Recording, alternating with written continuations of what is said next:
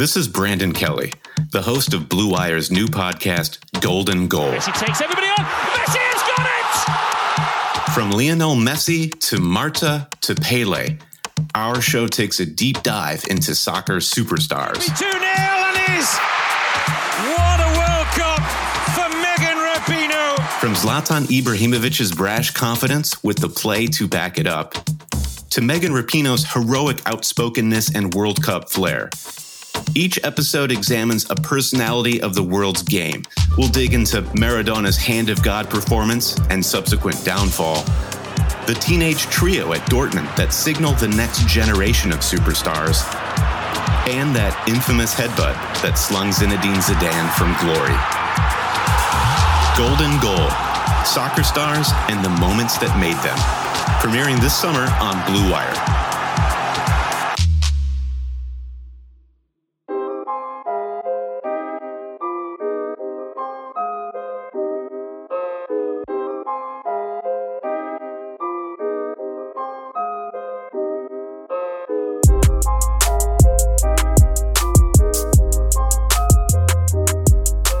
What up, everybody? This is Double G for the Fight Game Podcast. Thursday night, just got done watching Tommy Boy with my fiance. I've never watched Tommy Boy before. Have you ever watched Tommy Boy, John? Oh, yeah, a long time ago when it first came out. Yeah, we're on this kick of, we're just watching a bunch of comedies like before bed because, you know, a lot of really good TV shows are kind of dark and, you know, they're really good, but they're a little dark. And then just with kind of what's going on in the world, we're trying to do a little bit more comedy stuff. So yeah, so I was watching Tommy Boy right before you hit me up and said you're ready to record. So I'm in a little bit of a goofy Chris Farley mood. No, that's cool. I mean, I'm kind of, that's not my easy style comedy. I like, you know what, another comedy I like? The Jerk with Steve Martin. You know, like that. Mm-hmm. I like, that's what I've been doing. I'm trying to watch like all this old stuff, which Katrina just kind of, it reminds her that I'm 9 years older than her, you know. Oh yeah, she's like, oh yeah, I remember my parents talking about that movie. Oh yeah, she's like, okay, I'm sitting there listening to George Michael doing the dishes. I don't know, it's in George Michael mood. I don't know, man. The guy's a great singer. And she's just like, wow, this is, my mom used to love George Michael, you know. So in a Tommy Boy mood, but you know, we got a lot of stuff to talk about. Want to remind folks that the Rocky 3 podcast is out. So Dune and I have 3 of the podcasts out. There's like 6 left to go. So there's still a lot of Rocky for the summer. It's a summer of Rocky. And Rocky 3 is actually what I consider the most rewatchable movie of the Rocky series, and we'll get to 4, which for others is the most rewatchable. But a lot of 4 is up and down. Like some people really love 4, and some people think it's like not a good film at all.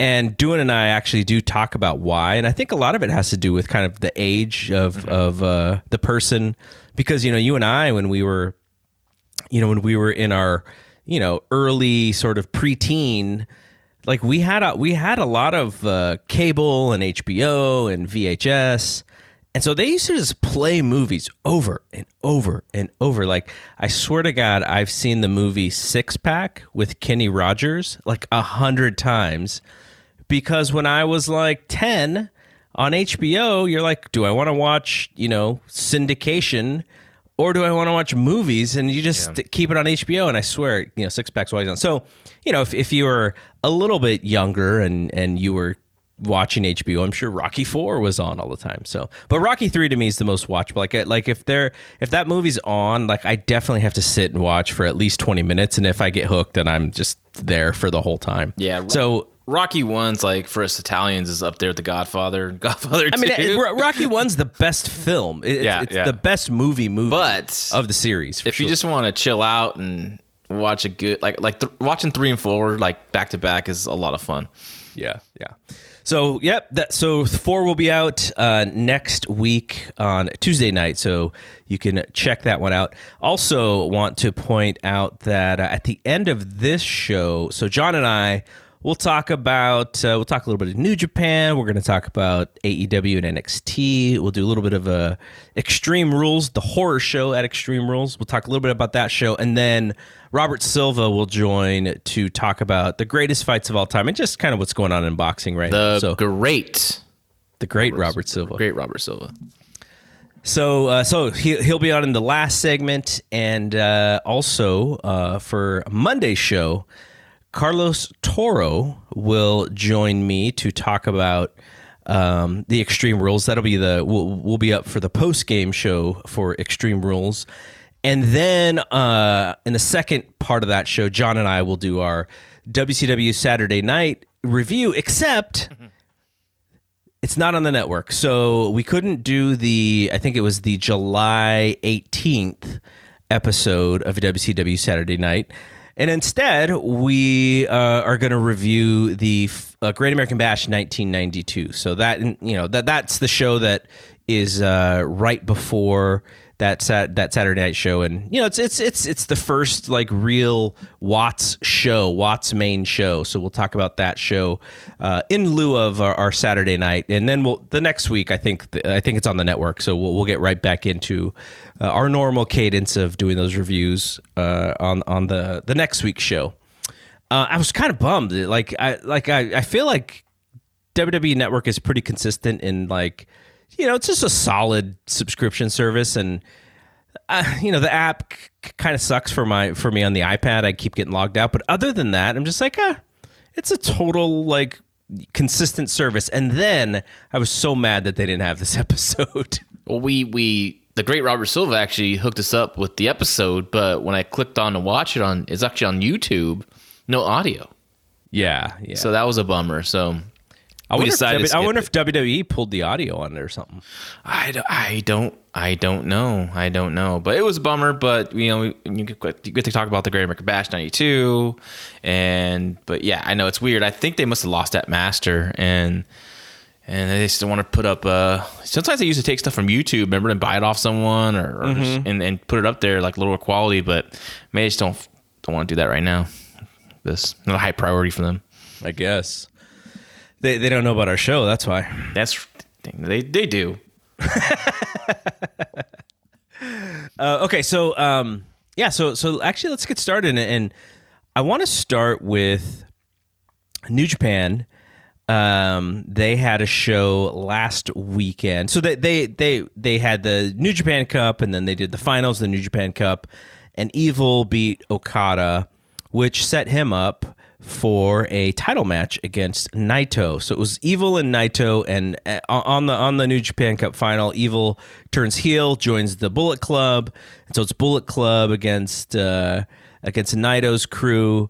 And I don't know what you thought about the match, but my feeling is without Okada or Tanahashi in the championship role, they need to cut down the matches, because I think if Naito and Evil had a 15-minute match where they didn't have to do a lot of the extra 15 minutes or 20 minutes of what Okada would do, I think the match would be so much better. But sitting at 35 minutes or whatever that match was, I was just like, they need to do something here, because they're losing my my patience. Yeah, New Japan gets stuck in that mode of the main event has to be 20, 25 plus minutes. This I felt was just more. I mean, it was a long match, but it's all about the angle, right? Yeah. With Evil joining Bullet Club and becoming the double champion, and I'm all cool with that. But like you, I think it would have been better cut down, maybe a little wilder, a little more brawling. Yeah. And then all the shenanigans with the Bullet Club, and of course the Masked Man is revealed to be Dick Togo and all that. So I think if that would have came all together a little quicker, I think it would have been a lot better too. But I thought Evil looked good though.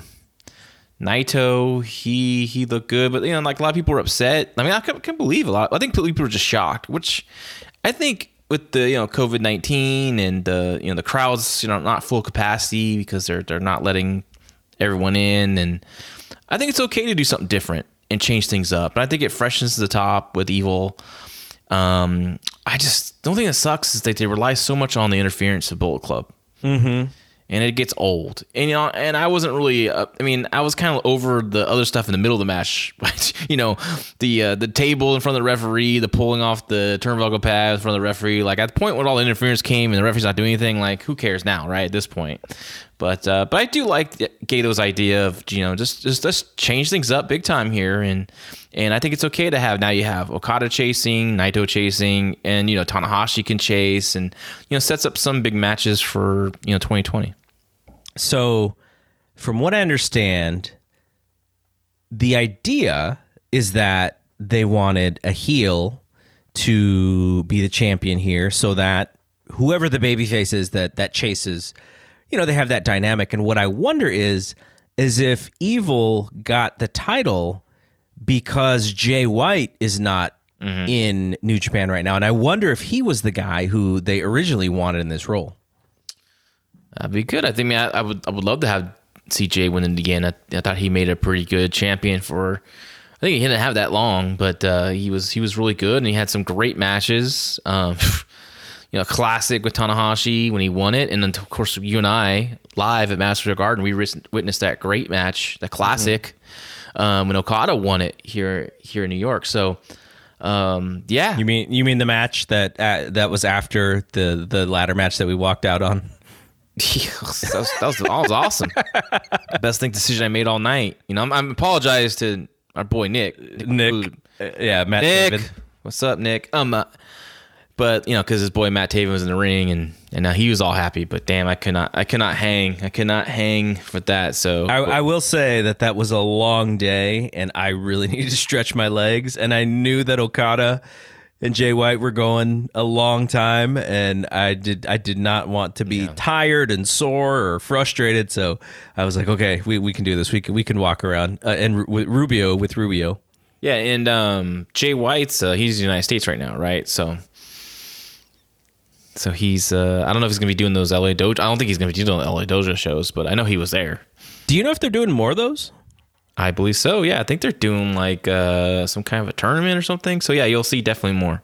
So we're setting up Jeff and Carl, right? Like that's kind of the match that seems to be setting up. I believe so. I was just talking to Carl the other day, and I was like, "Oh man, I still got to watch your match and stuff." I know. I want to watch the tag. That's the one I want to watch far. But and also want to see Tom Lawler and Rocky Romero's match. I want to see how Tom looked. So it's just of course busy with stuff, and then again I'm also watching Mid Atlantic 1985, and I know I can't believe you're watching Mid Atlantic 1985, and you're watching WCW 92, and you're watching AEW 2020. And World Class 1987. What a mix. I know, it's a sickness, dude. It's a sickness. I texted my buddy. I'm like, it's a sickness. He's like, when do I keep thinking about this stuff? I can't.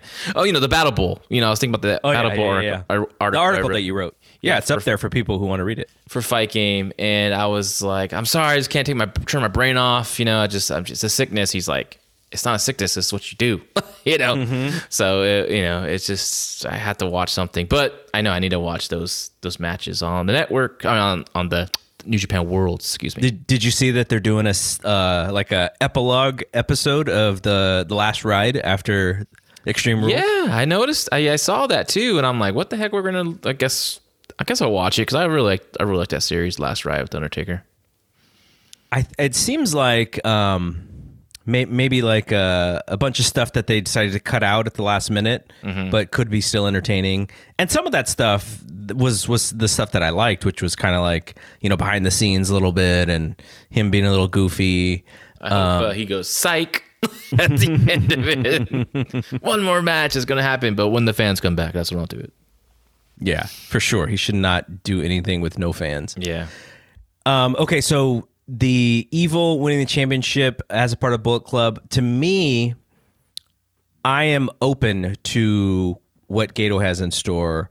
I'm not going to be like, this sucks, or this is great, because it's a story. It's the beginning of a story that they're trying to tell. And I think turning Naito babyface is positive because he's still very popular. And I can't. I mean, I have no idea what they're doing with Okada. I have no idea what they're doing with Tanahashi. They have so many guys that I still enjoy watching. And when when they figure out how to quarantine the folks coming from outside of Japan, like Will Ospreay and the aforementioned Jay White, Juice Robinson and all the Jeff Cobb, all those guys. The roster just becomes so much better than it is currently. So I can't wait for them to actually do that. And it looks like Evil and Takahashi at the next show. Yeah, that's I need to go back to and watch Takahashi and Ishii. Everyone's really raved about that match. It's I guess because of COVID-19, there's, the opening up to, like, I don't think this match happens if there's no COVID-19, right? I don't think they'll let a junior heavyweight and heavyweight thing go at it. I don't know. Maybe they change their mind in 2020, but I just think, like, if it wasn't with how the world is going on right now, I don't think we get this unique matchup. Yeah, I saw Takahashi and Okada, or Hiromu, because there's a bunch of Takahashis. Hiromu and Okada was good for sure. I don't know if it was better than the Ishii match, but I mean he's got tons of charisma. I just worry about him because even on this stage of empty arena wrestling, like, he was still trying to show out, and just with his injury, coming back from the injury, and it's a scary injury, and he's, kind of, I hope that wrestling against the heavyweights that he wrestles a little bit smarter, but I can't imagine so, because that's kind of why he's in there, right? Like, he's in there to bump like crazy and do crazy stuff. And, as a smaller guy going against a heavyweight, like, you need to take, like, if the story of the match is the little guy has to take a little more risk, right? So, and he does those, senton on the top of the floor, and putting his body on the line just to get the win. So, unfortunately, he's probably still going to wrestle that style, and I know I worry about it too, because neck injuries are so serious. All right, so before we get to our AEW and NXT likes and dislikes, I want to quickly talk about our friends at Bet Online. Sports are coming back, and so are your chances to bet on your favorite teams and events. The Giants and the Dodgers, 1 week from tonight. Amazing. And we got some preseason games, which I'm going to tune in for. Giants and A's earlier in the week. Yeah. And the NBA bubble is, raring to go. It's ridiculous. It's coming so fast. And there's no better place to start than our exclusive partners, Bet Online. Get in on the action for this week's big UFC fight, or check out odds on NASCAR, Formula One, and the Premier League. So it's Figueiredo against Benavidez for UFC this weekend. And last weekend, I doubled my money on Bet Online. I had a couple of parlays, and I had some straight up bets, and I didn't miss on anything, so was able to double my money. So check it out. Betting on UFC fights is a lot of fun, and if you know somebody who's pretty close to the game, someone like Ryan Frederick on our website, I just asked him, who on the undercard is probably a bigger favorite than most are thinking, and he's like, oh, it's this person and this person. I'm like, sweet, put money on that person. So you should ask me, because I'm winning our competition. Actually, don't ask me, because how I'm winning, I just don't even understand. Just don't follow it at all right now. Just take your mind off and just pick blindly, I guess. Can't wait for your team to come back. BetOnline has futures, odds, including win totals, division winners, and even league championships. Check out daily simulations of Madden and NBA 2K to watch and wager on. Visit betonline.ag and use promo code BLUEWIRE to receive your new welcome bonus. That's promo code BLUEWIRE. BetOnline, your online wagering experts. Okay, so let's go into our likes and dislikes of Wednesday night's show. I will let you kick it off with the AEW likes, because I have a feeling that if you start, and you starting is probably better here, because I think we're going to be different on a lot of stuff for this show. Well, I was not a fan of this episode at all. I made a tweet out today. I said, it was like WCW 2000 level, which got a lot of reaction. It's positive and negative.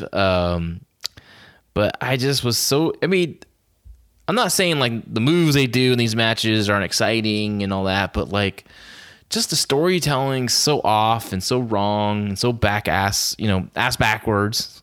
And so I was like, God, I got to pick some likes. And really, really, really, I did like something a lot. I thought Mox's promo was really strong. That was a really strong promo, which, made me want to see the match a little bit more. And I liked that he brought some realism to the story of the, Brian Cage's injured bicep that kept him out for 5 months. And, I really enjoyed that and its intensity in that promo. That was my first like. So for me, the first thing that I liked on this show was a very predictable Chris Jericho segment with Orange Cassidy. The outrageousness of Jericho on this segment just made me smile and it made me laugh. I knew where everything was going the second he opened his mouth. Like, I could have called every single thing that happened with the orange juice coming down because of his expensive jacket, and he's wearing white. Actually, the thing that I didn't know was that he was going to talk about the ratings. I was like, that was a little bit coming out of left field. That was. I can't believe it. Like, it seemed pretty like immature, I guess. Like, what do you, if you guys won the demo and you think that's the most important, and it is the important demo, but like they came off like babies. I don't remember WWF ever doing this during the Monday Night War when they were losing. I don't remember them ever saying anything on their show. I remember WCW gloating and we're winning again, but WF never did. They just kept doing their thing and they finally got hotter, and of course we know the history of that. So I just thought that was a little bit too much. But I understand what Jericho's doing. He's just trying to. But who are you rallying up? Like, are you just riling up this like select hardcore like WWE fan base? Or I don't think he's riling up the WWE side. I think he is cheerleading the AEW hardcore fan base. So this is clearly, to me. Well, he has a shirt now, right? So I think that's what he was. Yeah, of course. I mean, and the demo god is very clever, but I think he's talking to a small select group of AEW fans who care about this stuff, and it is small. No, the majority of fans do not even understand ratings, really. Yeah. And so but this is kind of what AEW does: is they cater to their hardcore fan base, which I think personally hurts their ability to grow because they're thinking small rather than thinking big. And this is just another version of that. Now, I don't think it hurts anything because it's just Jericho, using different creative ways to get heat, and ultimately he looks like the idiot at the end. But the part that I liked about this the most was, the orange juice comes down and he's pissed off, and Ortiz is swimming in it and all that, and they're slipping, and Hager's mad. And then they throw him the towel, and he takes the towel, and in my head I go, Cassidy's on the towel. Has to be. And he opens it, Cassidy's on the towel. I knew it was coming, and I loved it. It was really just a fun segment. WWE used to do these all the time on Raw. It is Jericho in the Vince McMahon role, even though Orange Cassidy's not necessarily Stone Cold Steve Austin, but just showing ass really was what it was, and I really enjoyed it. Yeah, when I'm watching this segment, I'm just like, then why did you let Orange Cassidy kick out of the bat shot? Because there goes all the heat. Like, he beat, Orange Cassidy kicked out of the bat shot at the previous event, right? Mm-hmm. And he survived a bunch of extra other moves, but finally he lost to Jericho's elbow. So that's what I was saying last week. If he beats him with the bat shot, right? Now he comes on TV and he's gloating that he beat Orange Cassidy. He's old news. I exposed him as a joke and a fraud. But that's the heat, because the fans know that, you didn't really beat him. You had a cheat, you jerk. You know, we want to see this rematch, but I don't want to see a rematch because I always seen Orange Cassidy survive a bat shot, right? And I seen you beat him clean. So I think that's what I was so frustrated about the segment. Like, if they want to continue this, now last week they should have had him just go over with that bat shot instead of having kicked out of that. It would have added more to the segment. They don't seem to like finishes like that, though. Oh, we're gonna bring them to finishes later too, but they need it. It's okay. It's okay to do stuff like that every once in a while. It means something when you do it every once in a while. Now, yeah, if it's 1996, 97 Nitro when the NWO is running in every Monday night, yeah, it sucks. But if you do something like this once every 4 to 6 months, who's going to really complain? All right, what was your other like? It was, can I say slight like? I mean, Nyla Rose needs something. She's already beaten Riho. They keep calling her like the baddest woman, but we've already seen her lose, and there's some aura off her. So, I mean, I do like that Vicky Guerrero is her manager. I think it just adds something. It keeps her stock up a little bit. I don't know how great Vicky is the manager. I remember her being really great in 2008 when she was in there married to Edge and all that stuff was really entertaining TV on SmackDown. But I don't know how she really means in 2020. But I thought she did a really good job here on this first promo I saw her cut in AEW. I thought she did a really good job. So this is on my dislikes, but it's not for that same reason why you'd like it. How much can she actually bump for other women? Yeah. That's you can say that about all the managers, right? Like Arn can't really bump too much. Tully probably can't. Actually, I think Tully will probably take a nice bump, but they'll do the bump where they get punched and they hold on to the top rope. That's my favorite bump, dude. I know. I love that bump. The bip, wink, off. Yeah, it's great. But I don't even think Vicky could do that. No. Yeah, she probably can't do that either. Yeah, but and I don't want her to do that because she's got to be in her late 40s, early 50s. Yeah, okay. Yeah, you're probably right. Definitely. Yeah. So but as a mouthpiece, I think she'll be fine. But I do think that she'll get grading very quickly.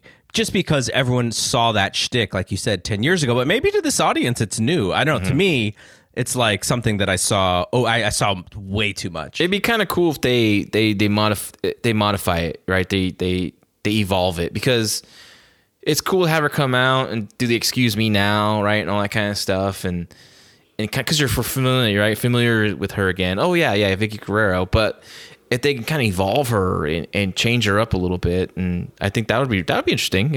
I don't know what that would be, but what is her daughter doing these days? She was a ring announcer for NXT, right, a long time ago, or maybe Florida Championship Wrestling or whatever, and then I think she just got out of wrestling. Yeah, because my thought was like, I wish Vicky's daughter was in this role. And Vicky could still be connected somehow, but that, she's more the godmother role, and actually her daughter is kind of leading there. Because, like you said, Tully, Arn, all these managers are so old. Mm-hmm. And there's a lot of managers. So yeah, that's another issue with it. I'm just saying, like, because Nyla needed something. So I guess, this is, for her, a positive, right? Yes. Okay. The second thing that I really liked about this show, and I'm assuming that you did not like this match, which was the Elite versus the Jurassic Express. Go ahead. This was the most fun I had watching a match on last night. Just fast. You got to see Jungle Boy working with Nick Jackson, which is like Nick Jackson looking into a mirror like 12 years ago. I thought they were awesome together. The Marco Stunt stuff is the Marco Stunt stuff. Like, people are going to hate it. They're going to be okay with it. I don't know if people actually loved it because he's such a polarizing character. But the stuff that I liked the most was just sort of this evolving Kenny Omega character. It started earlier in the show with the FTR match against the Lucha Bros, which I thought was okay. It was pretty disappointing though. Mm-hmm. And you started to see him. He got a little bit disrespected, and he got really upset. And then in this match, he took it out a little bit on Marco, which is kind of a heelish thing.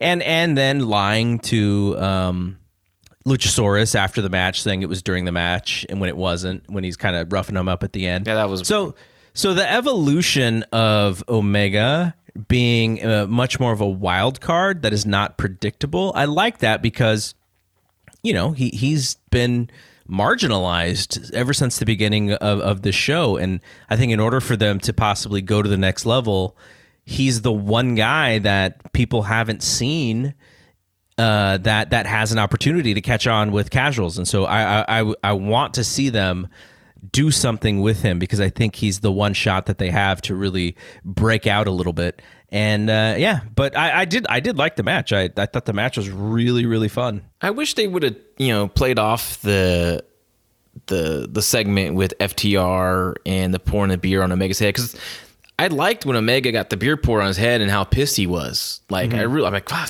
my God, there's more emotion here. Finally, some emotion with him instead of looking like he just woke up from a nap. So he's like really angry, showed it on his face really well, and I was like, okay, this is cool. Like, and I think the match, I think I would have done something different. I know people would, are expecting this wild and crazy match, and that's what they got. They got a lot of spots and everything. But what if the match was, it had those crazy spots in the beginning for a while, but then when Omega tagged in and we got in with Marco Stunt, he destroyed that dude viciously. Because now he's just so pissed and he's getting his aggression out, and he's getting it out on the littlest guy in the match, and he destroys him and like, oh shit, like we didn't expect, this is gonna be a fun match. What are you doing? It's nice, the Omega's went a little overboard. But the match itself, like I said, what I expect. I mean, I knew I was gonna get right, just a million things, but like, just like the work is just. I mean, Jungle Boy looked great. I was really happy for him. I mean, he was executing some really difficult spots cleanly, like that one springboard into like a reverse DDT he did from the outside into the ring. I thought was awesome. But a lot of other stuff too. It's like these moves are so crazy, but they also take time to set up. People look like jackasses because they're just waiting for people to jump. Into you. At one point, I think there was like people were off on the wrong side, and then the big spot that everyone's like going crazy about, this Canadian Destroyer spot, was horrible. Did you really watch the spot and look at it closely? I didn't watch the setup of the spot. Everyone needs to go back and watch it. First of all, it takes forever to set up, right? Because they have to, Matt Jackson has to be on the top rope balancing. He's holding on to Luchasaurus' shoulders. And then Jungle Boy is going to, flip Marco into, Matt for the Canadian Destroyer. But if you watch closely, Nick Jackson's holding his brother's foot so he can be balanced to take this move. It's on the hard cam, right in front of everyone to see. And I just said, oh, my goodness, this is horrible. And then when they take the bump into the ring, everyone falls down. Like, why is Nick Jackson falling down? Why did Luchasaurus just fall down? Why is Jungle Boy way back on the stage falling down? Who's running into these people? It was ridiculous. It was so stupid, so bad. It was embarrassing.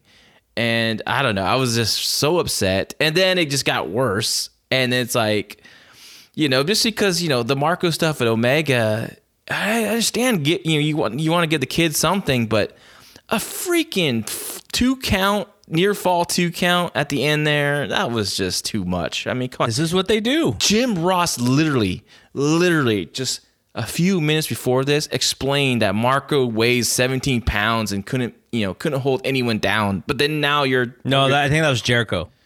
Well, either way, someone said it, and but Jericho's he's the outlandish heel character, so he could get away with stuff like that. It was just, I was done. This is what they do. Like, I know they need to change it. They at least make these matches make some damn sense. They'll beat these characters Like, Marco Stunt's not going to get a win. He's not going to beat a top guy. But they make sure that these underdog characters who have their followings, they make sure that they get something rather than nothing. That's just what they've done since the beginning of this show. They gave him that stupid Canadian Destroyer big spot. They don't need to give him a damn near fall on one of their top stars. I'm sorry. Like, that was bad. I don't, Omega shouldn't be beating Marco Stunt with the One Wing Angel, right? Like, the V trigger is okay enough for that little dude. And that, that's like I watch Gato's going to win Book of the Year till he's done because he just looks like just that much more of a genius when I see what they do with these people that went from New Japan to AEW. Omega, Lance Archer, like all these guys, like, Gato really understood how to book these guys and maximize their drawing power and their ability in the ring and make them feel really special. Where, I think AEW just, misses on a lot of stuff. Well, I mean, to be fair, Gato also doesn't have to do weekly television, and his booking would probably change if he did. But I think, I would love to see it because I think he'd still figure it out. Yeah, he'd do a lot of Memphis stuff. He's a big Memphis guy. All right, was that it for your likes? Because I do have one more. Yeah, not much made my list. Like I said, I was not happy with this episode. Okay, so the other thing that I really liked, and there were some things that I sort of liked, like you said, the Moxley promo, and the Moxley match was okay, but this was a very blink and you missed it segment, and it was Adam Page watching the match, and then FTR joining him at the bar, because I feel like a lot of times in wrestling we miss things that are sort of cool, right? Like when we were growing up, there were things that you're like, okay, even though wrestling, people are constantly making fun of wrestling and we have to defend it or we have to pretend that we don't watch it, there are some cool moments. And I thought that was a cool moment. It was a short moment, but you had Paige just watching and he's drinking whiskey or whatever he was drinking. Jack and and Coke. then and then FTR comes in and they just look at each other and it's like, okay, we're going to face each other at some point, and we don't really like your boy, but guess what? We all like drinking, and we're going to watch this match, and we're all involved. And it was just a little like cool segment where you're like, okay, I would love to have like a drink with those dudes and just shoot the stuff. So plus a tease for the future, as a group. I know there's a lot of rumor about the Four Horsemen, a version of the Four Horsemen, or a group possibly being assembled with from Tully Blanchard or maybe Arn Anderson as well, with these guys. A lot of rumors are flying around right now, but yeah, it was a cool little tease. I enjoyed it. All right, so when it comes to dislikes, I know one on your list was the Elite and the Jurassic Express, but what was some of the other ones, or what was one of the other ones? Well, the finish of the main event I thought was a bad finish. I know a lot of Throwing people, the towel. A lot of people liked it. I think they protected Brian Cage. No, he didn't protect Brian Cage. You made him belly down on an armbar, no place to go. He's beat, and you had his manager throwing the towel for him. Like, what's that protecting?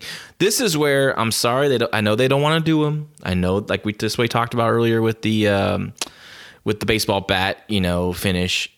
This is where a disqualification works. This is where, Moxley has, Brian Cage in that armbar. This is where, instead of throwing in the towel, this is where Taz rolls in the ring and clocks John Moxley with the FTW belt. This is where he bleeds. This is where Moxley's bleeding. Now they're pummeling the crap out of Moxley. This is where Darby Allin makes the save, But throwing in the towel I thought was a poor choice. And I know they don't want to do these disqualification. But like I said, this would be their first one. Right, this would be the first one, so people shouldn't be upset. Now, like I said, if they did this weekly in their main events, sure, I'd be upset too. But they did it here and then did it maybe 6 months later.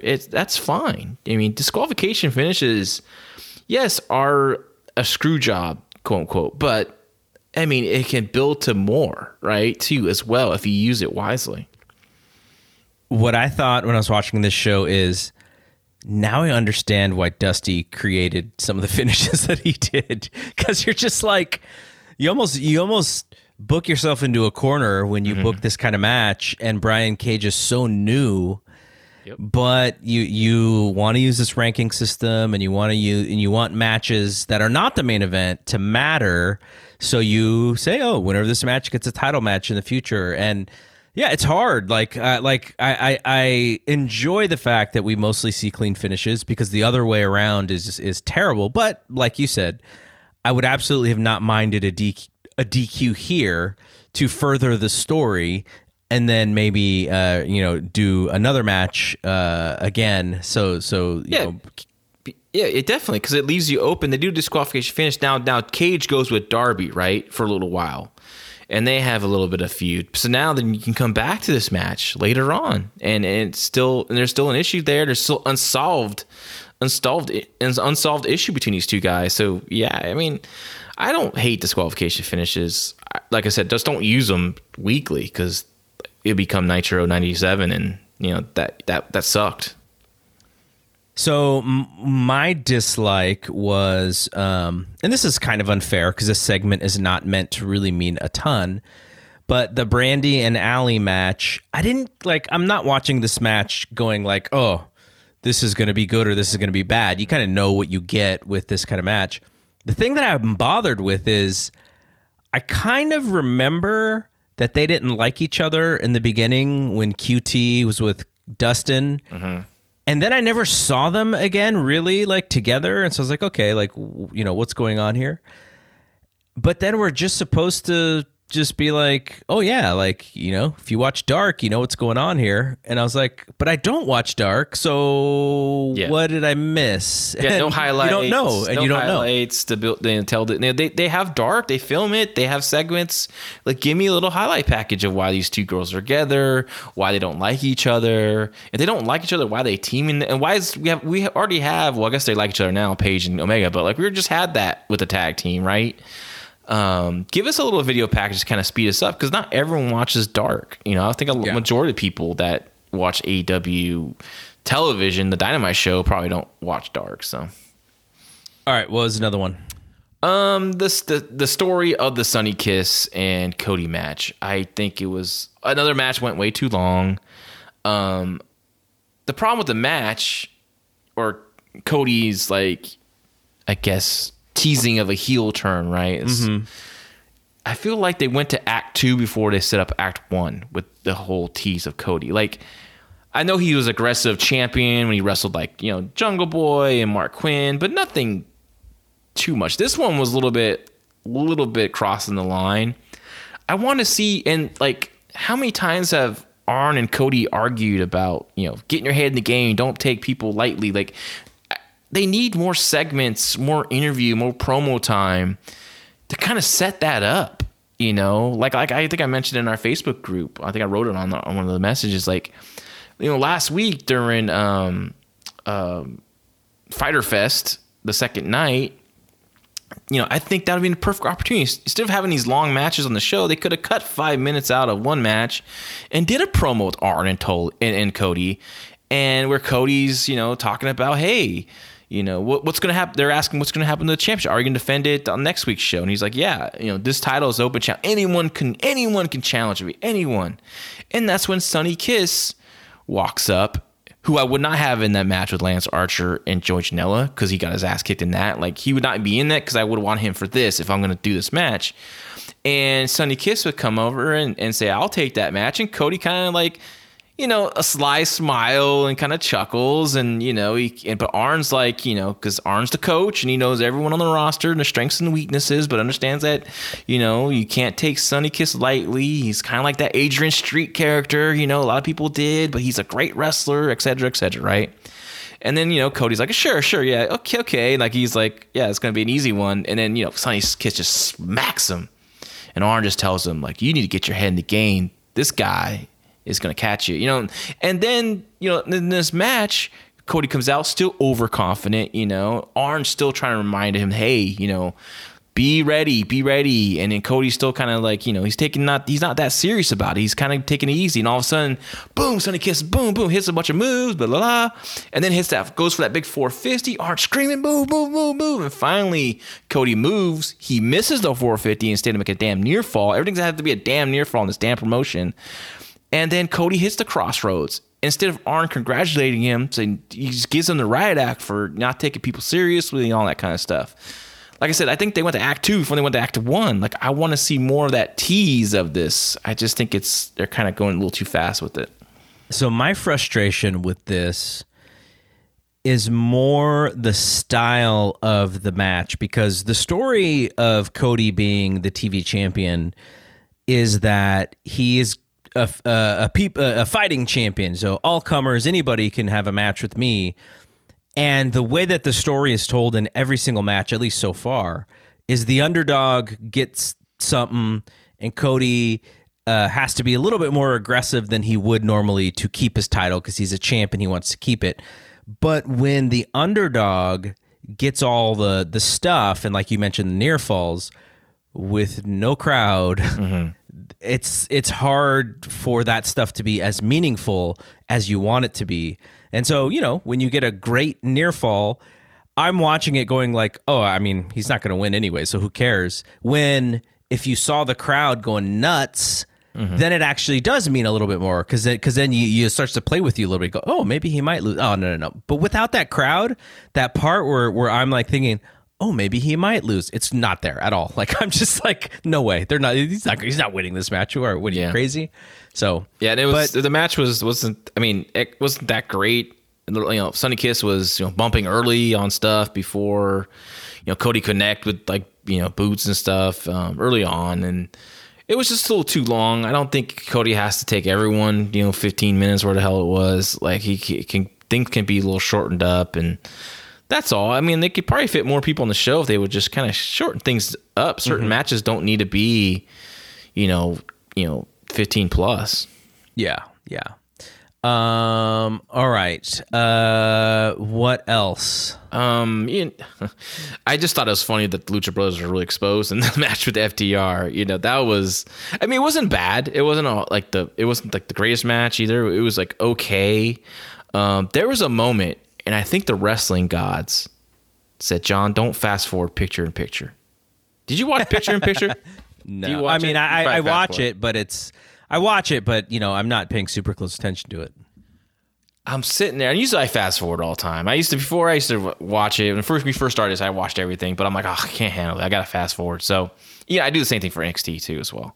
And for some reason, Luthez was talking to me, and Buddy Rogers and all them were like, don't watch this crap. So in the match, the old spot with the tag match where the comes in the ring, draws the referee, and then the heels beat up the partner while the referee's trying to get the babyface partner who's not legal outside, right? So Dash, he's outside, he's not legal. He comes in to draw the referee, Paul Turner, who was like a ping pong ball this whole match. He looked like a crackhead, didn't know what to do, like he couldn't control his body. He was just shivering all over the place. And he just goes to get Dash because he's getting drawn by Dash. Ray Phoenix and Pentagon look at Dash too. They don't double team Cash. They don't double team at all. And Paul Turner turns around and just like, what are you doing? Like, get out of here. But it was like, dude, you didn't do it right. And then later on, Penta gets tagged in, right? So now Penta's legal. He's with Cash. He goes to Dash, and now he's trying to do the taunting so Dash should come in to draw the referee. Dash doesn't do it at all. He's probably like, fuck you. You fucking blew it last time. I'm not going to do it this time. Oh, man, it was awesome. It was awesome. That was so funny. Because Lucha Brothers are, they're like, Penta, great charisma, great look. Everyone I know that's worked him has said the same thing. Great guy, great look, great charisma, but he's overrated. Ray Phoenix is a tremendous flyer. But it's the small, it's lucha. It's the small details that they just don't excel in. And this is where things kind of caught them a little bit. But I thought it got better as it went on. But like in the open, did you see that opening wheelbarrow spot with the Lucha Bros? Like they messed it up. What were they doing? They almost like they didn't know what they were doing. It's like their own move, and I've seen them do this move before, like hundreds of times. It was just like a brain fart or something. I was a little. I think when they did that tag match, the 8-man, I was like, you know what? I'd rather just see FTR against Lucha Brothers. And then I thought about it, and I was like, well, that also has a chance to be bad because of just the mix of the styles. And it absolutely was worse than the 8-man. Like, it didn't touch the 8-man. So I think there's a version of this match that is much better. But yeah, I think they would have to work together a little bit more so that FTR can kind of anticipate some of the wonkiness that's going to happen. Yeah, the good news, it can only get better from here, right? So I thought, and knowing the personality of Dash and how seriously, and Cashew, how seriously they really take this. I mean, it's not bullshit. Like, they really take tag team wrestling seriously. They really care. It's important to them to go by the rules. The match has to go by the rules. It's important to them to not to have the referee look like a fool. It's important to them that everything comes off, legit, logical, right? So I'm guessing Dash may have been a little bit hot after this match, but I think future matches will get better between them. Yeah, and it's a different company for them too. Like, there are certain expectations that I'm sure they have with WWE, even if they're unhappy with their position. There's a certain style that everyone is going to generally wrestle, and here that is not the case. So things are going to be a little bit different, and I fully expect them, like you said, to have a better match next time. But if being a little disappointed in the Lucha Bros makes them work a little bit harder, then I'm fine with that. I have like a like/dislike. Okay. Jim Ross's commentary this week was like, he didn't have his buddy this week. Hilarious at times and like really bad a lot of the times. Like, I don't think he really enjoyed that Sonny Kiss Cody match, and I don't think he really was into Sonny challenging for the title, because I was laughing so hard when Sonny Case came out for his entrance, right? And he has a cheerleader, and he's doing that dance routine with them, right? And the dance routine's going on, and at the end, they do a big pose, and then, or maybe this before, as this was just about to go on, he's about to do the dance routine, and Jim Ross goes, "And there's your challenger, folks," like with the tone of like, "Oh God, this was ridiculous," Well, and then he kind of joked around the whole match. Like, he wasn't really taking it serious. Taz, thank God, was actually trying to get it over. Well, Ross, as Sonny Kiss was doing the entrance with the cheerleaders and doing the dance routine, the cheer routine, Ross put that over, but he put it over in a way where he's saying like, "Okay, internet fans, like, I'm putting this over," and not really putting it over. And I think when he does that, he cannot fake it at all. Like, it's just not his style. So when he does stuff like, I'm sure there's tons of guys that he doesn't like. I'm almost sure that he doesn't like Janela's style that much. So he'll like oversell it as a way to say, "Internet fans, I'm saying something positive about this guy. Yeah, I hope you give me credit for this," exactly, as you're sending me the thousands and thousands of hate tweets. So I think that's more of what it is. Like, it's just not conventional for him. And, that's part of being, I don't know, Jim's in his early 60s, I guess. And it's a different world, partially for him. So, but that's why X is there, right? X is the one who's supposed to be able to do that. But he's much more of like a call the moves kind of announcer. So. I thought, I don't think they needed Taz out there, honestly, in the first hour. I think it would, it just makes things, Taz a little bit more special if he just comes out for that main event with Brian Cage. But at the same time, Taz is very good, right? Yeah. As a color guy. And he was definitely keeping things together. And Jim Ross was just like I said, he was just having fun making his little jokes. And then a lot of times they're funny because I just know he's being salty, but like, you know, they're really not that funny as jokes anyways. Hey, you know, and you know, Tony Schiavone's not there and he's just happy to be there half the time anyways. All right. What about NXT? Overall, I thought it was really good. I mean, good wrestling matches. I mean, what'd you think? I liked the show because some of my favorite guys were on the show, like Damian Priest and Cameron Grimes, obviously Keith Lee. But as we get to the dislikes, I'm not too sure about that main event.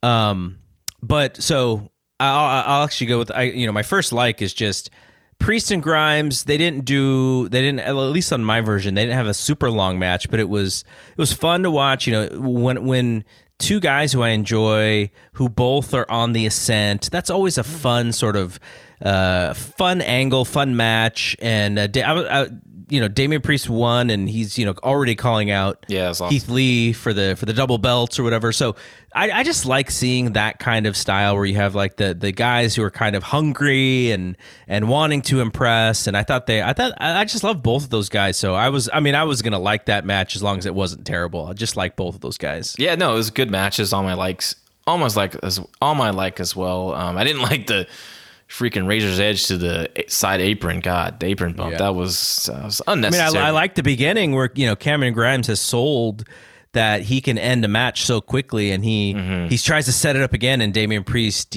defends it. I thought that was cool. I love the finish because plays into both men's moves, right? Grimes has that awesome double stomp, jumping double stomp, and he does it, but then it gets caught up in the ropes, and then Damian Priest hits his finisher, that roll the dice kind of, I don't know what he calls it, but it's like the old roll the dice cutter kind of finisher, while Grimes is in the ropes. I thought that was really cool. So yeah, and what I really liked about it is that promo he did, just a quick little stare at the camera. Hey man, I'm coming after that title. Like that's good stuff. He is a believable badass to me, and I think some of it has to do with his look, some of it has to do with his ethnicity, his voice, like his voice. I just see him as a really believable badass because he looks like a man compared to a lot of the guys that we and so I'm gonna use a comparison, which is I am sure that Karrion Kross is also probably a badass, but he looks like every other cookie cutter badass that we've ever seen. I disagree. And Damian Priest looks a little bit different. I disagree. Damian Priest does look different, but I don't think Karrion. I mean, like you probably meant, but bald guy with muscles and tattoos, I guess. Yeah, but the way and white, Caucasian, and that's kind of the thing. The fact that Damian Priest is actually ethnic and has an ethnic look, I think works in his favor. Mm-hmm. Yeah, but I think what separates Karrion too from that's just a standard bald head with tattoos and muscles is the fact that he has an intensity about him, right, and a believability about him. So, but that I thought he went like unbelievably overboard with that later in the show. Yeah, it just was like a little over the top for me. Go ahead. No, that was it. Just not subtle. It was just over the top. He just jumps out of nowhere, I guess. But the only thing I would like to have seen, I would like to have seen a pull apart. I like to see the referees and the officials like separate him, be like, yeah, next week, man, I want you next week, that kind of stuff. He also couldn't get his tie off, so he just said, forget it. Yeah, well, that's okay because I'm guessing that when he, I don't know, I could probably find out, but when he does the suplex over the guardrail and hits the floor, I'm guessing Dijak probably didn't hit the floor. It was probably a crash pad and they had to move it. So maybe that was a little time because he goes right to the camera and blocks the hole. So, but yeah. No, I like this match. Definitely with you on Damian Priest and Cameron Grimes. Both guys I really like. And I was kind of like, back to clean finishes too. Like I know like in NXT as well, there's a lot of clean finishes. And I thought, man, they already ended this program. I was really enjoying it, and especially Grimes I think Grimes has some real momentum, but he has that heel arrogance and cockiness about him where he can start and being so loud, like a Tully Blanchard in a way. Like, I think they feel they can beat him too, because I think he's so good at just being annoying. You want to see him get his ass kicked by someone else, and that's a good thing. I don't know how good it is for him though, like, because he's very valuable in that role, but if he loses too much because they think that they can get away with it, that might not be the best thing for him. I'm curious to see how long they're going to have this double champion thing, and that's what they're going to just plan on doing with now from now on. But if they decide maybe one day to Keith Lee relinquishes the North American title, I think they do some kind of tournament or some kind of special match, a battle bowl or something. I would love to see Cameron Grimes win that title. I think he'd be great as the heel North American champion. All right, what was on your likes list? I liked Keith Lee and Donovan Dijakovic. I thought that was a good match, a different match. The beginning part I wasn't a fan of. Like, I'm trying to explain it the best is like a little bit theatrical. Like, the point where he's like steps on Dijak's arm and Dijak can't move it. And the way Dijak it was a little too much. And they kind of did like the little too much of that tit for tat kind of thing. But I understand what they're trying to tell. But I liked what they're doing with Keith Lee's matches. I like that it's not a match that's going to be a bunch of near falls and everyone's kicking out of everything. Like, I mean, sure, they had, Dijakovic got some near falls, but it wasn't like, the typical, you get one, I get one, I hit a move, you get, it was like once he hits the spirit bomb or another one of his moves, and then he hits his jackhammer thing, it is over. It's very, very Hogan big boot leg drop and, way about it. And I like that. Like, I don't think every match needs to be that overly done, false finishes, back and forth, big move. Like, I think once you're the babyface champion like him hits his setup move, then the finisher, and it's over. I liked it. I agree with you, but I also think that this is kind of, we've been talking about Keith Lee just about ever since we started doing this show. And I think when he tries to do something other than this style of match, it is not necessarily to his benefit. And I think they're trying to do all of the things that make him really good. And I think that's smart. But when we get to like these, NXT TakeOver 30-minute main events where they do a lot of that near fall stuff that you're talking about, I do wonder if he doesn't look as great in that kind of match. Well, he looked great versus Adam Cole. That's what happened in that match too. Like, Adam Cole, he didn't get, it wasn't a bunch of near falls. He had a bunch of moves, right? He's trying to take him out, but finally, boom, spirit bomb, boom, jackhammer, and it was it. Like, it wasn't this whole dragged out thing. So I'm like, it's 2 matches in a row. I liked it. The only thing I did not like about this match, I wish they would have advertised it. So that was actually on my dislikes list, which is you have this guy who you've anointed the double champion. He comes out and does a pretty good promo at the beginning of the show, but you make the match and then it's not even the main event. So you don't even have 2 hours to promote it. And so I just felt like, wow, Dick, you wasted an opportunity to really promote something that people will want to see. The other thing that I would say is a small dislike is, we've seen these guys wrestle a lot, and it's fine because they're good, right? It's like a good NXT rivalry. But there was really no surprise. Like sometimes when they do these kind of things, it's like, oh, like, let's have a heel come out and kind of someone who we may not have seen before, but I mean, he was the right person for this, but we've seen it a couple times. But yeah, I'm with you. I wish it was in the main event slot, and B, I wish they would have gave it a few days or even a week to promote, because I think that would have helped them in pushing this match, because before this show started, there wasn't anything on it except for the women's match. Io and Tegan and Damian Priest and Cameron Grimes were just advertised. So yeah. Like I said, I think his first double championship title defense is something I think you need to promote and put it out there ahead of time. Agree. All right, what else? For likes, I enjoyed the main event. I thought those girls did a really good job. Especially because I can just tell right off the bat that Tegan's was very nervous about it. I could tell she was a little tight. There was a point in the match that was pretty obvious. They started talking to each other, and Io forgot she has an armbar on her, and she's like, all of a sudden they're counting spots, and she lets go, and it's almost like they just had a brain fart right there on camera, and she finally tightened it up. I'm sure Tom, who was the referee for that match, was like, hey, grab that arm, because Tom's yeah. I can't even tell you, like, a lot of people just don't understand, but like the referee in that ring, I mean, it's just, if you have a great referee like Tom, who can call the match as it goes. So if people are lost, he's there for them, right? He's such a great talent. And so I thought they did a great job. They had a long match, 3-segment match, which, was pretty ballsy.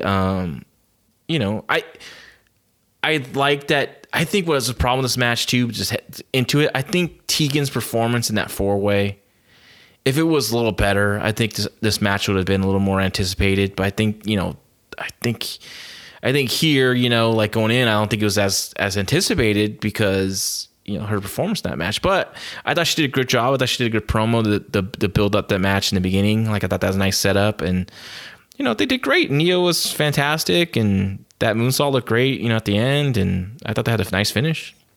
So on my likes list was actually the aftermath of what happened, because that's too as well. When Dakota Kai came out, I was like, okay, this is what I want to watch. I wasn't necessarily interested in Tegan and Io, but I was like, oh, Dakota and Io, I'm in. Yeah. My issue with the match is like, I don't know, for like the first 5 minutes I'm watching this, and like Tegan is overthinking something, but she's like a step behind Io. Like Io's got to slow down so Tegan can catch up. And then, the other thing is, I mean, I think Tegan is a pretty decent athlete, but when she was doing those corner forearms, like I'm like, okay, maybe she's doing the slow run, so she sets up the big sprint into the corner. But it smells like she's like counting her steps or like pacing herself in her run. It was like a jog into the corner. And so just stuff like that stands out to me because Io and Kairi Sane and Shayna are like legitimate athletes, right? They run and they do stuff like an athlete would. And so when Tegan does stuff like that, and look, maybe some of it is still, maybe it's an injury still because she's still got, the knee problem or something. And so if that is the case, then, I will give her the benefit of the doubt. But in the main event of this show, after you're telling me that my boy Keith Lee is not in the main event, I just expected her to be better. And I didn't think that she was really good. I thought she got better as the match went on, but I was a little disappointed in the beginning of that match. I just thought she was, I don't know, like I said, it could be, overthinking, or maybe she's like making sure she didn't screw something up, and you're kind of doing a little bit of defensiveness in the beginning. But I just thought that, she was just a step behind. I think she, like I said, I think it's nerves. This is the biggest match of her career. So, sure. I mean, in a main event spot on national television, going 3 segments too. I mean, that's, it's not like these girls are in the ring training at the PC and getting their wind and stuff, right? It's not like they're practicing as much. So I'm sure she was a little bit nervous and overwhelmed, but lucky she's in there with an Io, right? Who's a really good veteran and great, So and then you also, I mean, like I know he's my best friend and stuff, but like same time, I mean, I can separate talent from friendship, and I even tell him when he does something bad, right? I mean, but like I said, like if there's anyone to be in there with someone that's nervous and hesitant about stuff, like Tom is the person to be in there with. I used to do that all the time with him. Like if I had a match that I was nervous about, like they might need a little help in there, I put Tom in there, right? I knew Colleen Schneider was making her wrestling debut against Shayna Baszler. Oh yeah. And even though I knew like they were going to do a shoot style match and they would be comfortable in that, obviously, right? But I gave Tom that match because I know he would be there to kind of keep it together. And sure enough, Colleen could not stop thanking Tom enough after that night. So, so I thought it was really good. I thought those girls did a really well job, and I love the angle at the end. Yeah, that was great. I mean, I was so fired up. She booted the crap out of her and busted her up. Right. Yeah. It was a very very intense moment. So yeah, now I'm really looking forward to that matchup, and that's a match I was actually looking forward to see for a while. Yeah. Okay. Dislikes. I mean, I already said my two, so that was it for me. Yeah. What did you miss? I mean, I'm sure you missed my dislike for sure. Okay, so I got 3 matches. Mm-hmm. The main ones, right? Obviously. I got the two main events, and then the Cameron Grimes and Damian Priest. So the show was pretty damn tight for me. Yeah. I mean, the match that you didn't see was Shotzi Blackheart, Indy Hartwell was really bad. I mean, I was wondering about Hartwell because I remember she was like Tessa's like really good friend back in the day. Like I would see them, always on Instagram together. And so I kind of, every time I hear her name, I'm like, oh yeah, I remember her because she was like, she may have even been like Tessa's like, little sister or something like in some of those shows because they were always together. Mm-hmm. And it was very clear that she was in the beginning stages of her career. She has a lot of potential, but very green. And I mean, she's always been wrestling for, I think only a couple years, they said. Maybe 2016, I think she debuted, or little later. That's Mark Maronell was talking about, but just like they're working to holds, and they're just like almost like practice, going slowly going into them, waiting for each other. The finish was fine, and Robert Stone comes out with his boot because he got ran over last week by Shotzi Blackheart with her tank, and I know you didn't like that, and then. Referee is drawn, right? The referee is drawn to Robert Stone, and from behind, Aaliyah shows up and pushes Shotzi on the top rope, and she goes, crashes, and burns. But then, Indy Hartwell gets the pin and pins Shotzi, and she's shocked she won. Like, a heel should not be shocked she won after some interference. She should be shocked. She should be like, hell yeah, I did that, right? Hell yeah, I snuck one out. Hell yeah, I pulled this out, and no one saw me take this money and run. Like, I mean, I don't think they're getting directed. I think it's just like they tried. I don't know. I had to find that one out. But it's just, that was really, really bad. So I both girls need leaders in there, and I think, but I understand for the story they're telling. I don't know if Indy's going to be going with Robert Stone, or it was just a revenge thing on Shotzi. I'm sure that obviously that program is continuing. And do you have any more dislikes or? No, I only had the 2. My only other dislike, it wasn't a major one. It's just something that my booking mind, I just wish they would have did a little different. The Keith Lee promo. I thought he did a great job with it. His stuff was really good. I liked when he talked about the fans in the camera, talk to the fans. I thought that was, he's really good. And I know some people are like, oh, he should be like this yelling and just mean. I kind of like the intelligent David Banner into the Incredible Hulk, right? Kind of way he, it's almost like Gray Hulk. Gray Hulk was so intelligent, and he was like David Banner and Hulk at the same time. It's just, I like Keith Lee. I like everything he can do. I like everything about him. I like the way he talks. I love it. I think it's great.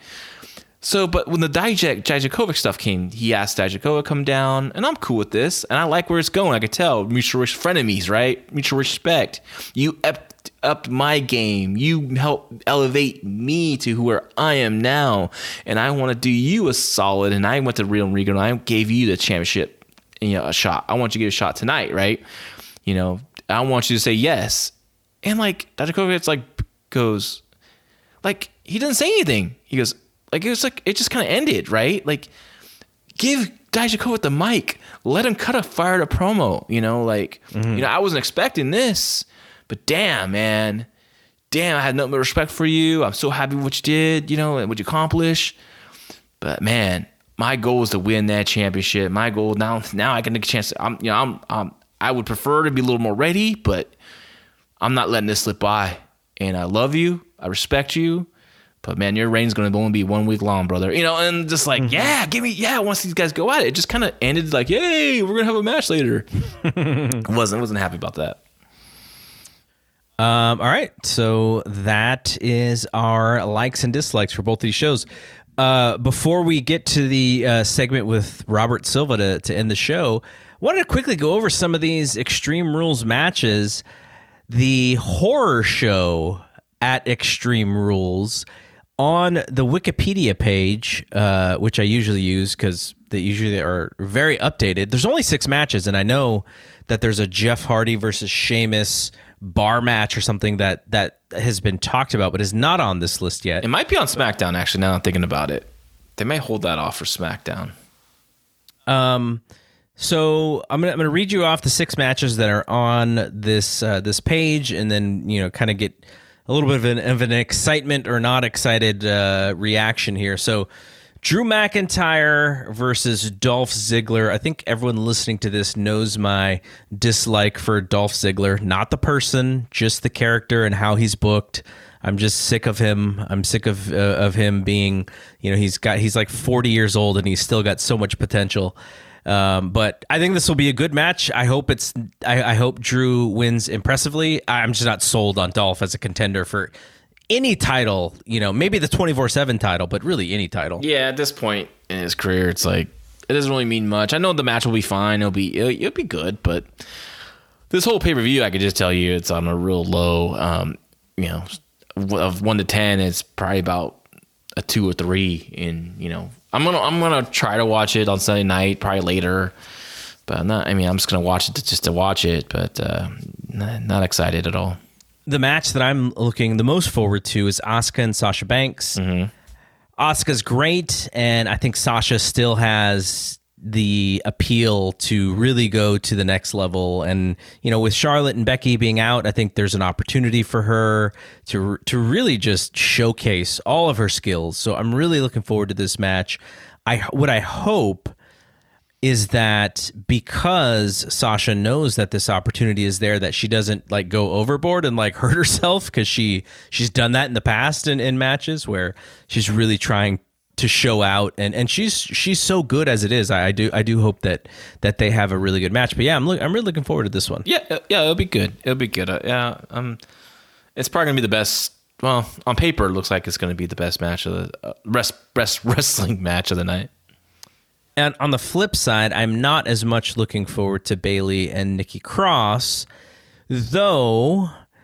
Not to say that they can't have a good match. I don't know. I'm in the middle on Nikki Cross, and I have been since the beginning. I know there's a lot of people who really like her and really think she's good. I'm kind of in the middle. I love what Bayley's doing right now. I think Sasha and Bayley apart, I think it's fine for Sasha. It probably hurts Bayley a little bit because together they're so great. But I'm just looking forward to what Bayley does, because I find her very entertaining right now. Yeah, I think the match will be good. I just think Nikki, has really been. I don't think people really expect a title change here. So it's just yeah. And in a match that I'm absolutely not looking forward to whatsoever, it is the Wyatt Swamp fight between Braun Strowman and Bray Wyatt. And I'm just like, what are we talking about? what is going on what's here? What's going on? Yeah.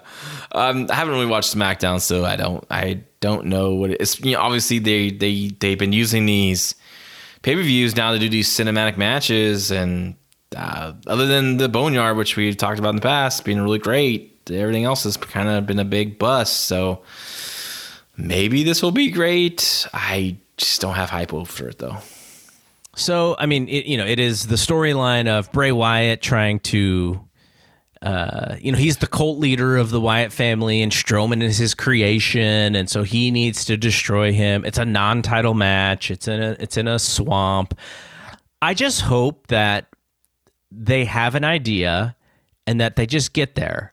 I don't want to see 25 minutes of them fighting in the water. You will. I want to see Luke Harper show up. Yeah, just a cameo. Join the Dark Order. If it's 10 minutes, I think I can stomach it. At 25 minutes, I'm going to be really frustrated. Yeah.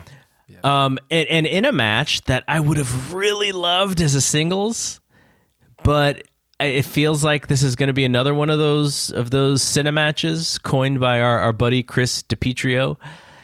Rey Mysterio and Seth Rollins, eye for an eye.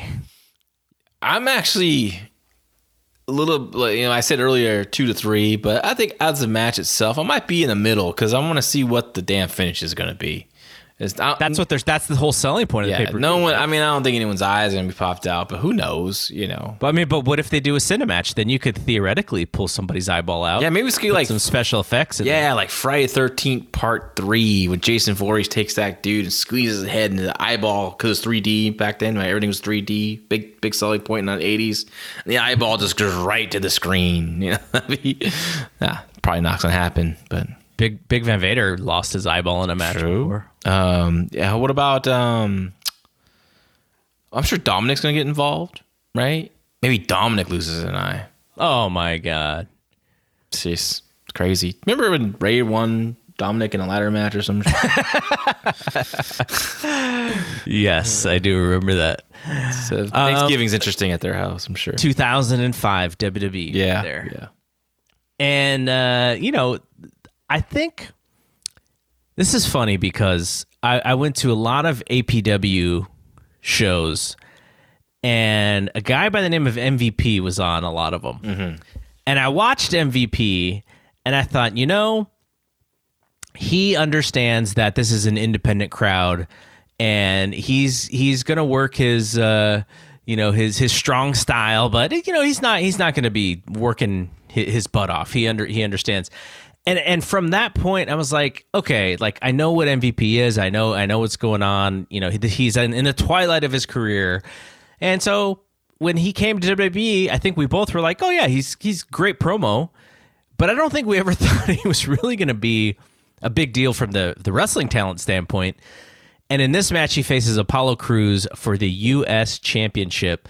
And I will say, there is no way that MVP should win this match. No. But he is so dang charming on the microphone that I think that they'll keep him, with Lashley, of course, yeah. But he's not gonna get squashed in 2 minutes either. I don't think it's gonna be the longest match on the show either. So I think it'll be relatively short.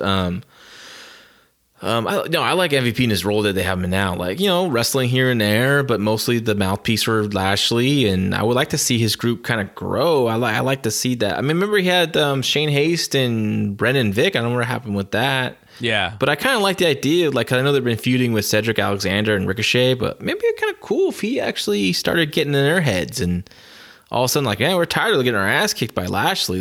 Maybe we should go with these guys, It'd be a step up from what they're doing. It'll be a step up from what they're doing. I kind of like that trio of Ricochet and Cedric with Lashley. So, and MVP, the mouthpiece, I think he'd be good for all three of those guys. So yeah, definitely like to see that.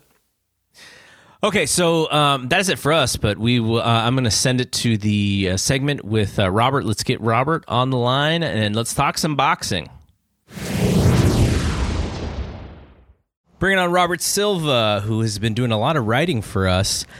He is writing the greatest fights of all time. We are down to the top 14, and by the time some of you listen to this, 13 should be up. But Robert, what's going on, man? Hey, by the way, congratulations, Garrett. And I downloaded the Zoom app because I had a job interview this morning, and I needed the Zoom app. And it's perfect timing because now I get to view your wedding. Congratulations, Garrett. Congratulations to your lovely bride. The Gonzalez clan will become official in 2 weeks. Oh, thank you very much. Yes, you can absolutely come. I will make sure to send you the link so that you can check it out.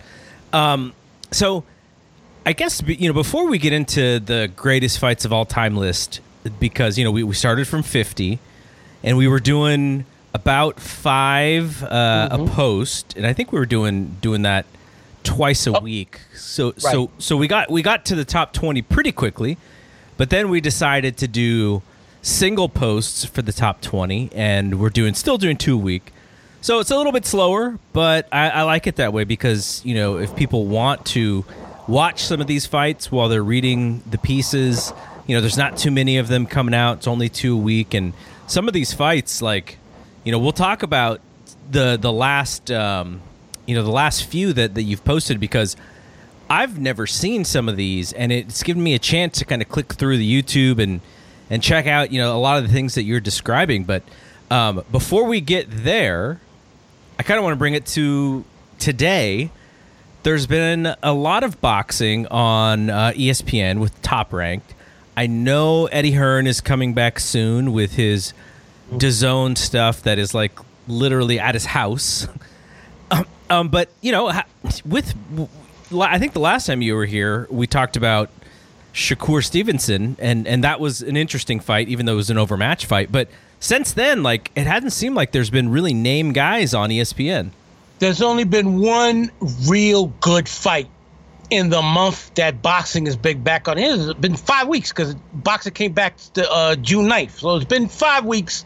The only fight worth watching is Joshua Franco's tremendous 12-round victory over Andrew Maloney to win a version of the 115-pound title. Other than that, there's nothing. It's been one jobber fight after another. I mean, Arum is just throwing garbage out there, and Eddie Hearn will be throwing garbage out there. I don't think, and we mentioned this before on your show, Garrett, that we'll see real competitive big-time fights until people are allowed back into the stadium. I know that they claim they've signed for Wilder and Fury to fight a third time in the Los Angeles stadium where the Chargers play. They said there'll be enough where they could have every other seat and have 25,000. We'll see, because your state has done run amok with the corona. So I don't know. But, I mean, I'm glad that there's boxing, but it's been brutal. And another thing, they take forever between fights. We're talking about there'll be 4 fights, Garrett, 2 10-rounders and 2 4-rounders, yet these cards go 4 hours. Because you got clowns like Mark Kriegel who won't shut the hell up, talking and talking. You don't know shit about boxing. Shut up. Anyway, that's the only fight worth watching. We could get into real fights, because that's all I got to say about the garbage that Arum has been churning out there. And the ratings show you why. Nobody's watching it because it's not competitive. On the Eddie Hearn side, he does have Katie Taylor fighting. I know that she was originally going to fight Amanda Serrano, and that fight didn't happen. I think partly because I don't know. There's some interesting things about the Serrano side as far as why it didn't happen, but I mean, it seems like he is putting some of his talent out there rather than what we're seeing from Arum. But just the fact that it's on DAZN, it really limits the viewers anyways. But are you going to be watching those cards? The only fight I'm going to see is the Dillian White-Alexander Povetkin fight. Mm-hmm. That's it. That's the only thing worth watching. I'll look at the list and I'm like, damn, this is worse than Arum. Because at least Arum will have one good guy against a bum. These are bums versus bums, other than Katie Taylor and White and Povetkin. And shout out to your boy Duan. That's one of his favorite fighters out here right now, and Katie Taylor. Yeah, absolutely. All right, so I know the other thing I was going to ask you. Like, there's lots of talk about fights happening, and a lot of times when you talk about fights, even if they are signed, they're still months and months away. But like, you hear, Lomachenko is going to fight Lopez. And then, like, to me, it makes no sense, like we just talked about, because there's no fans. It makes no sense to even push for these fights to happen now. But then they announce them, and then you find out that the real story is like, oh, yeah, it's been talked about, but no one's signed a contract. There's so many hurdles involved to get a fight to happen, a big-time fight to happen, as it is, and now you add the fans and the gate, which takes away from the money. Mm-hmm. Yep. And it's just like this big confusion. But I just why do we hear these fights being talked about now when we know that they're not going to happen until the fans come back? It's all coming from Top Rank. The 2 biggest fights that have been put out there, the 3 biggest fights. They talked about Joshua and Fury have signed to fight twice next year. There's no guarantee that's going to happen. And now Arum is claiming Wilder Fury, the third fight, for December 16th. And in September, Lopez versus Lomachenko. 2 huge fights. Probably the 2 biggest fights you can make this year. But how are you going to, the audience, how are you going to get that gate? I know he's talking about California, but that's going to be a miracle. I know they're looking at December, but this corona thing's not ending anytime soon. And your state is in a major upheaval. I don't see it happening. Well, Governor Newsom just closed it down again. Yeah. Which means that we are back absolutely at square one. Square one, yeah. And those people like myself and my family who have, only time we go outside is to go to the grocery store or walk around the neighborhood to get some exercise. It's so frustrating because it was almost like we were inside the house for nothing. I mean, we didn't get sick, obviously, but right. Just the, it was almost like, oh, I get maybe we were just practicing. We were practicing for the real shutdown, which is now. I just hope, I hope that people take it seriously, because the ones that don't take it seriously are the ones that are, ruining it for everybody. So, have you noticed, Garrett? I just tweeted this. Every significant personality that has come out, and Chuck Woolery is the latest, come out and stated that it's a hoax. Oh, this is all propaganda. They either get hit with the virus or somebody close to them gets hit. People, this is serious. I had an ex-girlfriend of mine last week die. She was only 35 years old. She died. Oh, my God. She decided to go to, she lives in Miami. She decided to go to North Carolina. The day she came back, she collapsed in her husband's arms and died. This is no joke, ladies and gentlemen. No joke. So she didn't know that she had it? No, they didn't know until they rushed her to the hospital. By that time, it was too late. And she was affected because she's had major kidney issues since she was in her early 20s. Wow. Yeah. Okay, we'll change gears here because I do want to talk about these fights. Yes. So, quickly, let's go from 20 to 14, and I want to spend a decent amount of time talking about number 14 because I really never heard of this fight before or either fighter. And then I in doing my own little bit of research, one of the fighters, Quiroga, they did a documentary on him something like last year or something. I don't know how. I didn't know about that. If you got the link, send it to me because I would like to see that. Yeah, there was a story in the San Antonio newspaper from 2019. He's from San Antonio. I got the tape of the fight I got from a guy in San Antonio. So yeah. So I guess they did a documentary on him last year. So it may be worth doing some Google searches to see if it is really out there.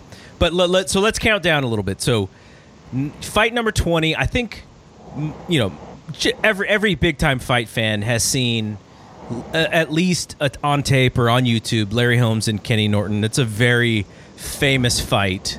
Everybody but your boy The Rock, John LaRocca. Oh yeah. I told him he's got to go. He's got, especially if you want to do a thumbnail sketch of this fight, rounds 13, 14, and 15 are 3 of the greatest rounds in boxing history, and round 15 is on that Hagler-Hearns round 1 level of greatest rounds in the history of boxing. And 13th round, Larry Holmes has Ken Norton ready to go. 14th round, Ken Norton turns the table around and has Larry Holmes ready to go. And in the 15th round, in the 15th and final round, Holmes is out on his feet as Norton for the first half of the round is banging away. He punches himself out. And the last half of the round, it's Holmes coming on. I mean, I was an 10-year-old boy, because this happened in 78. I was a 10-year-old boy watching this fight. It was late on a Friday night on ABC with the legendary Howard Cosell doing the announcing job of his career with Garrett, the legendary referee Arthur McCanty as his color commentator. And to this day, I still haven't seen a better color commentator than Arthur McCanty. But McCanty didn't do it much because He was a referee. He didn't want to seem biased. Phenomenal. And whenever you have Cosell's respect as a color commentator, you shine because he makes you shine. And they did a phenomenal job of calling this act. I mean, I don't know how Cosell didn't have a heart attack. Oh, my! It was just great. So if you don't want to see the entire fight, rounds 13, 14, and 15 must watch in one of the 5 greatest heavyweight fights in the history of boxing. Yeah, I talked to Larry a long time ago on an old interview that I helped someone with, and we talked about the fight. But, Larry is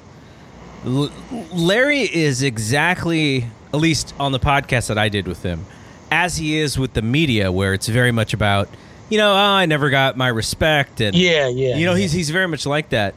But, when we're talking about that fight, I tried to make it an opportunity for him to gloat, right? Because it's one of the all-time greatest. But, he was very much Larry Holmes in that interview from talking to him. But, yeah, that is that's historic and classic. So, fight number 19 was Duran against Iran Barkley. And if you were a fight fan in the 90s, you would see Barkley kind of come out of nowhere and beat some legends or some guys who you never thought that he would have beaten. And he really made his name from those fights, beating Tommy Hearns. And then with this fight, he faces Roberto Duran. This fight shocked me. I didn't think Duran had that one last great fight in him.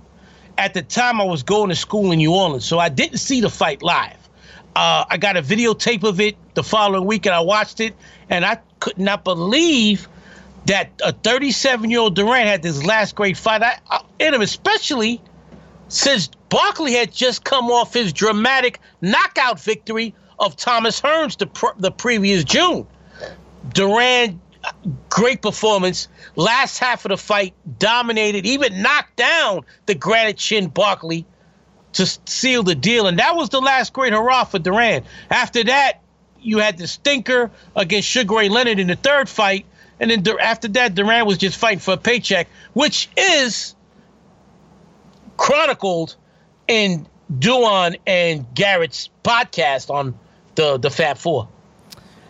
All right, and then we have Archie Moore, and the thing that you wrote about in our 17th or 18th fight here is just how history with black fighters and the guys who were kind of in charge, they didn't want to face the black fighters. They wanted to give them a chance. Nope. And Yvonne Durrell, is that how you pronounce the first name? Yeah, exactly, Yvonne Durrell. And he didn't really care, and he was very open to fighting Archie Moore, and this is fight number 18. Now, in the 1940s, all the light heavyweight champions until Joey Maxim ducked legit black heavyweights. I mean, light heavyweights. You had Gus Lesnovich, who was scared to death of Ezra Charles. Ezra Charles was probably the best fighter not named Sugar Ray Robinson in the 1940s. He was the man in the light heavyweight division. Ezra Charles dominated Archie Moore. He beat Archie Moore several times. He beat Lloyd Marshall. He beat all the great other black light heavyweights. They could only fight each other because the light heavyweight champions, Billy Conn, everybody talks about his great performance against Joe Louis, refused to fight black contenders.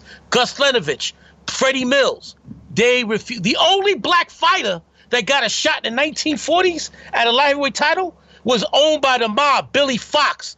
And he was a horrific fighter. The only reason he got a title shot was because he was owned by the mob. He was a bum. He almost got knocked out by a jab against Jake LaMotta in a fight that was fixed for LaMotta to get knocked out. That's how horrible he was. Archie Moore gets the title, fights Yvonne Durrell. No one knows Archie Moore's real age. And in the first round, he's dropped 3 times. In the 1970s and 80s, that fight would have been stopped because it would have been a 3 knockdown rule. A referee gave Archie Moore the chance, and Archie Moore finally came back and knocked out Durrell in the 11th round in a great fight that showed the heart and courage of the old mongoose, Archie Moore. And then your next fight is another fight that I'd never seen before. Danny Lopez and Mike Ayala, Little Red Lopez, and the photo that I found, like, Danny Lopez was literally on the cover of Sports Illustrated. Because Danny Lopez was the Arturo Gatti of the 1970s. Danny Little Red Lopez was a warrior. He'd go in there and he had less Mexican heritage in his bloodline than you. He might have been a fifth Mexican. I think his father was Irish and his mother was Cherokee with some Mexican in her. But he used his mother's last name, not his father's last name. And he went to California, and in California, that was the land, especially Los Angeles, the land of the Mexican-American boxers, and he was treated as one, even though he really wasn't. He was a warrior. There was a great fight that almost made my top 50, him and Bobby Schoolboy Chacon, an incredible fight in which Chacon knocked out Danny Little Red Lopez. These were when they were two young, undefeated fighters. This was a great fight. The first fight I ever saw, Garrett, where when the referee stopped the fight, he changed his mind and restarted it. And Mike Ayala was shot up heroin in his system right before the fight started. Jesus. He fought 15 rounds high on heroin, and he fought the fight of his life. Mike Ayala fought 3 times for a world title, lost all 3 times, and drug addiction took its toll on his career. Did he have heroin in his system all 3 times? I doubt it. I think he might have learned from the first time, but he did go to rehab several times. And you said he's still in boxing today, right? Last I heard of, he was with his family with training fighters. His brother went back to jail. His brother, Tony Ayala Jr., in the early 80s at 19 years old was the closest thing you ever saw to Roberto Duran. Was a serial rapist, went to prison, came back out of prison and resumed his career and got knocked out by Yuri Boy Campos. You remember him, guy who fought everybody. Oh, yeah. And then went back to jail because he tried to break into a young girl's house by going through the window. Oh, my God. So, Danny Little Red Lopez and Mike Ayala and Mike Ayala's little brother, Tony Ayala Jr. All right, and then number 16 is Wilfredo Gomez and Lupe Pintor, a couple of 122-pounders. The greatest fight ever between a Mexican and a Puerto Rican. This was an absolute war, and it stole the show because that night, the main event was Thomas Hearns versus Wilfred Benitez for Benitez's WBC super welterweight title. Hearns won the fight rather easily because no one outboxes Hearns, and Benitez didn't try to slug with Hearns, and Hearns safely jabbed and outboxed Benitez en route to a 15-round unanimous decision. But the fight that stole the show was the semifinal, the fight between Pintor and Gomez. Gomez was coming off a year prior. He had, in a fight that was earlier in the list, his loss to Salvador Sanchez in the single biggest fight ever between a Puerto Rican and a Mexican, the Battle of the Little Giants. Salvador breaking my father and my heart as he destroyed Gomez in the 8th round and knocked him out. This was Gomez's return to prominence and his last fight in the 122-pound division. And later down the year, he will be one of the subjects I'll write about in the greatest 122-pound fighters of all time.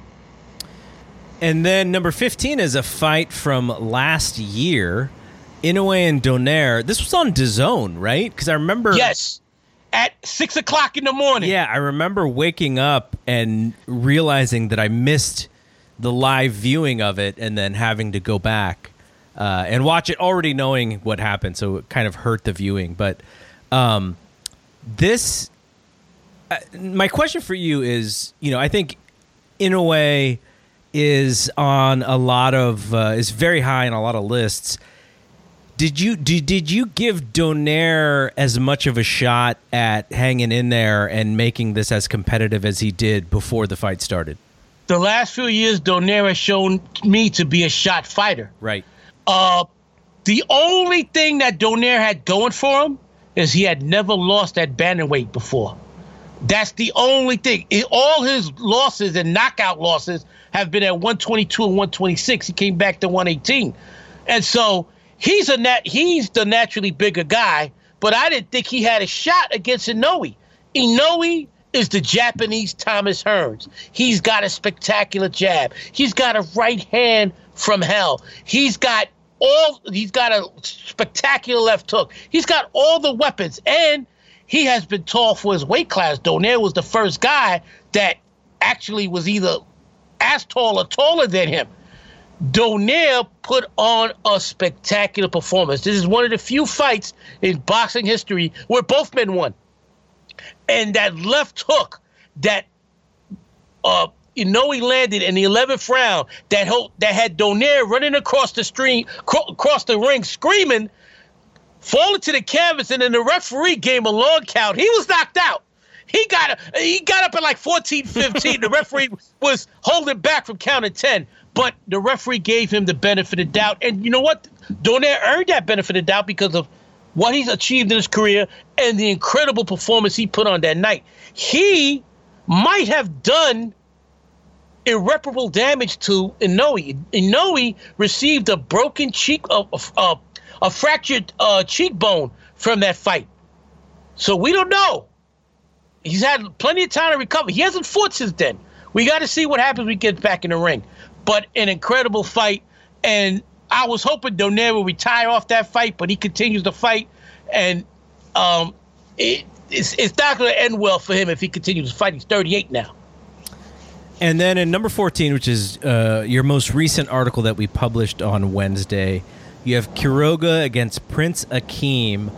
And this fight happened in the summer of 91, and it took you 6 months to get a copy of the videotape. And, for people who are, as old as us, they completely understand, VHS and trying to find tapes of stuff that, right.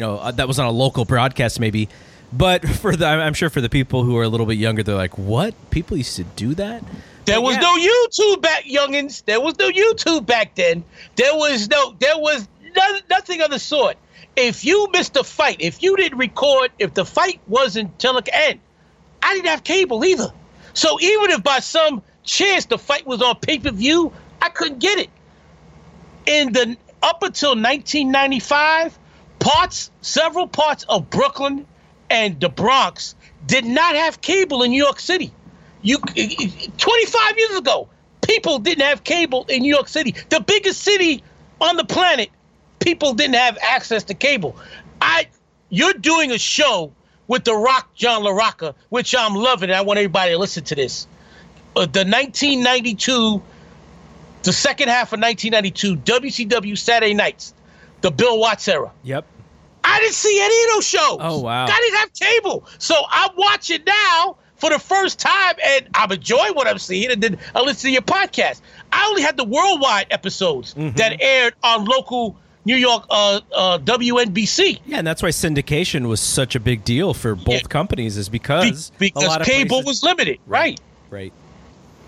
And so you got the tape. Do you remember what you traded for? I traded USWA. A year prior, there was a USWA title tournament. Dave and John definitely know about this. It was, remember a wrestler named the Snowman? There was a black wrestler named the Snowman. He was a USWA champion, and he left the promotion and he pawned the belt. And so they had a one-night tournament in Memphis with Terry Funk, Dick Slater, Jerry Lawler, Austin Idol. It was a one-night. It was a great tournament. I'm sure the whole tournament's on YouTube. And they showed it. They showed every round. Eddie Gilbert was in the tournament too. And I had it condensed. I had gotten it from another guy the entire tournament condensed on one. So finally, there's this guy in Long Island. His name is Steve Freelander. I don't know if Steve is still out there trading tapes, but you would get in the mail, he'd send you his dossier. I mean, it looked like 500 pages of tape. I mean, he had tapes from everywhere. And I used to buy and trade with him all the time. I reached out to him and said, do you know anybody that trades boxing? Because I never traded boxing before. I told him about the fight. He got back to me, and he would never take phone calls. Everything he did was by letter. I don't know. I think he was paranoid. Everything he did was by letter. So he said, and you can ask Dave and John, they probably know about this guy because this guy's legendary. He sent me a letter in the mail saying, Robert, I found a guy. This is his phone number. You can call him. Ba, ba, ba. I called the guy. The guy said, yeah, I got that fight. You got any USWA? You got any MSG cards? So I sent him a couple of MSG cards. He thought he got the better of the trade because I sent him that whole USWA title tournament and a couple of MSG cards, 2 videotapes for that one fight. Wow. Yeah, and so I get it New Year's Eve in the mail. And I'm like, yes. I mean, I told my father about this fight. Now, interesting story. Back then, I couldn't even get a rundown of the fight from Ring Magazine because Ring Magazine had gone out of business for a brief period of time. They didn't come back till 1992 when they were bought by the London Publishing Group, the group that used to publish KO Magazine and Pro Wrestling Illustrated, the Aftermags. So I couldn't get a rundown. All I know is I keep hearing people talk about this incredible fight between these two unknown fighters. So I'm watching it. My father and I watching it like it's live because we don't know who won. All we know it's a great fight. And we just watching, and we could not believe it was incredible. And my mother and my girlfriend at the time was like, look at these motherfuckers. They not paying us no mind. Yeah. And what's sad, while it was a great fight, and if you haven't seen it, people out there, listeners, go watch it. It's an incredible fight, give and take. And I thought Prince Akeem won the fight. I believe he was robbed, but it didn't matter. Seconds after the fight's over, he collapsed in the ring. And the videotape that I had, because it was a 2-hour tape, but it only showed that fight and then it stopped. It cut off while he's unconscious on the ring. I'm like, what the fuck? What happened? All right, now I'm about to bring up something else that young people today under the age of 30 wouldn't know what the hell I'm talking about. I went to the library 2 days later and I looked up microfilm, which was the internet of the 1960s, 70s. Oh yeah. I looked up the fight on microfilm, and I see that yes, matter of fact, they even had a brief article, not an article, but a brief what you call those little inserts that they have in the paper. Uh-huh. Yeah, and it was an insert of the fight and how he collapsed into a coma in the National. Your boy Dave was writing for the National at the time, and so they had a little insert on it. And I finally, San Antonio newspaper talked about the whole thing and about how he almost died and doctors told him he couldn't fight anymore. Well, Kid Akeem Anafawashi, that's how you say his last name, went back to Nigeria. He's a Nigerian native. He was forced to go back to Nigeria, matter of fact, because he became a drug trafficker because he couldn't fight anymore. Got busted and was sent back to Africa. He was sent back to Nigeria.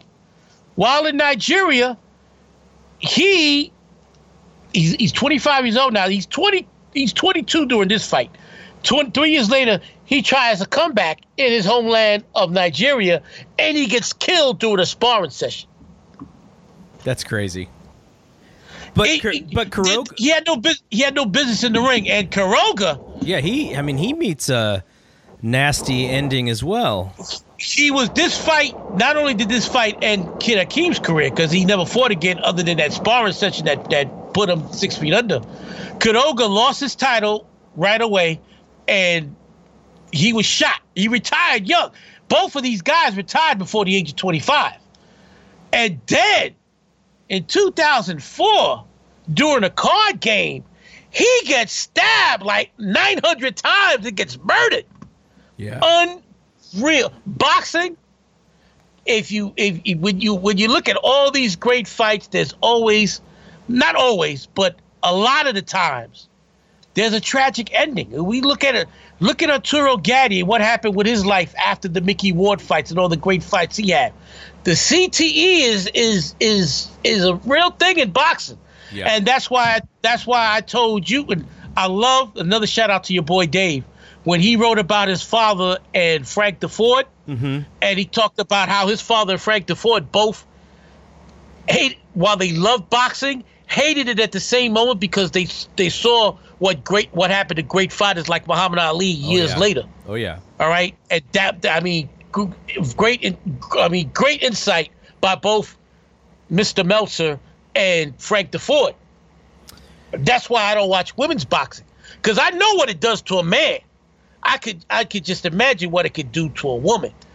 And not all, but in a lot of these fights, you see the tragic ending, and then that's why I get pissed off when I hear people, because this guy hit the punching bag and the speed bag like a rhinoceros. Oh, let him make a comeback. No, Mike Tyson, sit your ass down and do the Jericho shit and leave it alone, right?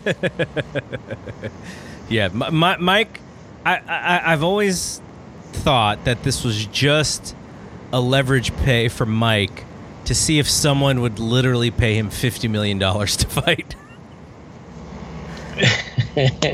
There's a sucker born every minute, so anything's possible. I guess. Okay, so we will have number 13 up by Friday, which many people will listen to this on Friday, and then next week 12 and 11, and I won't spoil anything, but some big name fighters in both of those fights, including a fight that we talked about not too long ago. So great stuff coming. Now you could spoil what number 13 is. Is that the James Toney Vasily Girov fight? Yes. Is that number 13?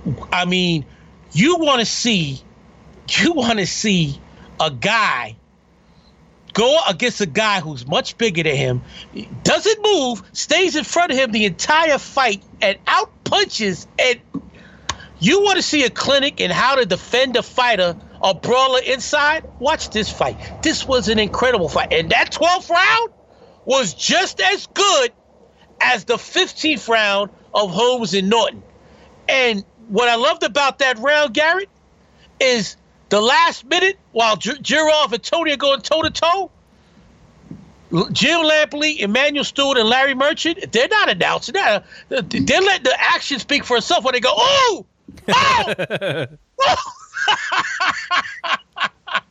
Incredible fight. That's number 13 and well worth the watch. And James Toney, one of my favorite fighters of all time. And I wrote an article about him that you'll be publishing in a couple of months. Awesome.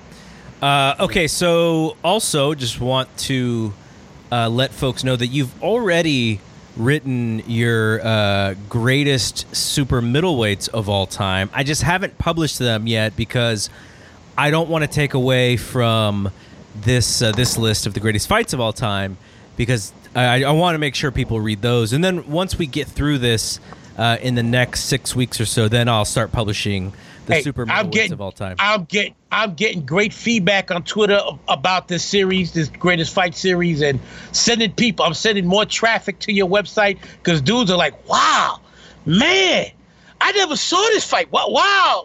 Yes, they're loving it. And no one is bitching and moaning about my rankings. I haven't gotten any complaints. Like I said before, Garrett, the top three, I will put a gun to your head and say these are the greatest three when you see the top three. Mm-hmm. But from 4 to 25, I'm not going to argue with you. If you think the fourth best should have been the 15th best and vice versa, because there's not much margin. As you can see in each of these fights, there's not much margin. But the top three are special, and you'll see why.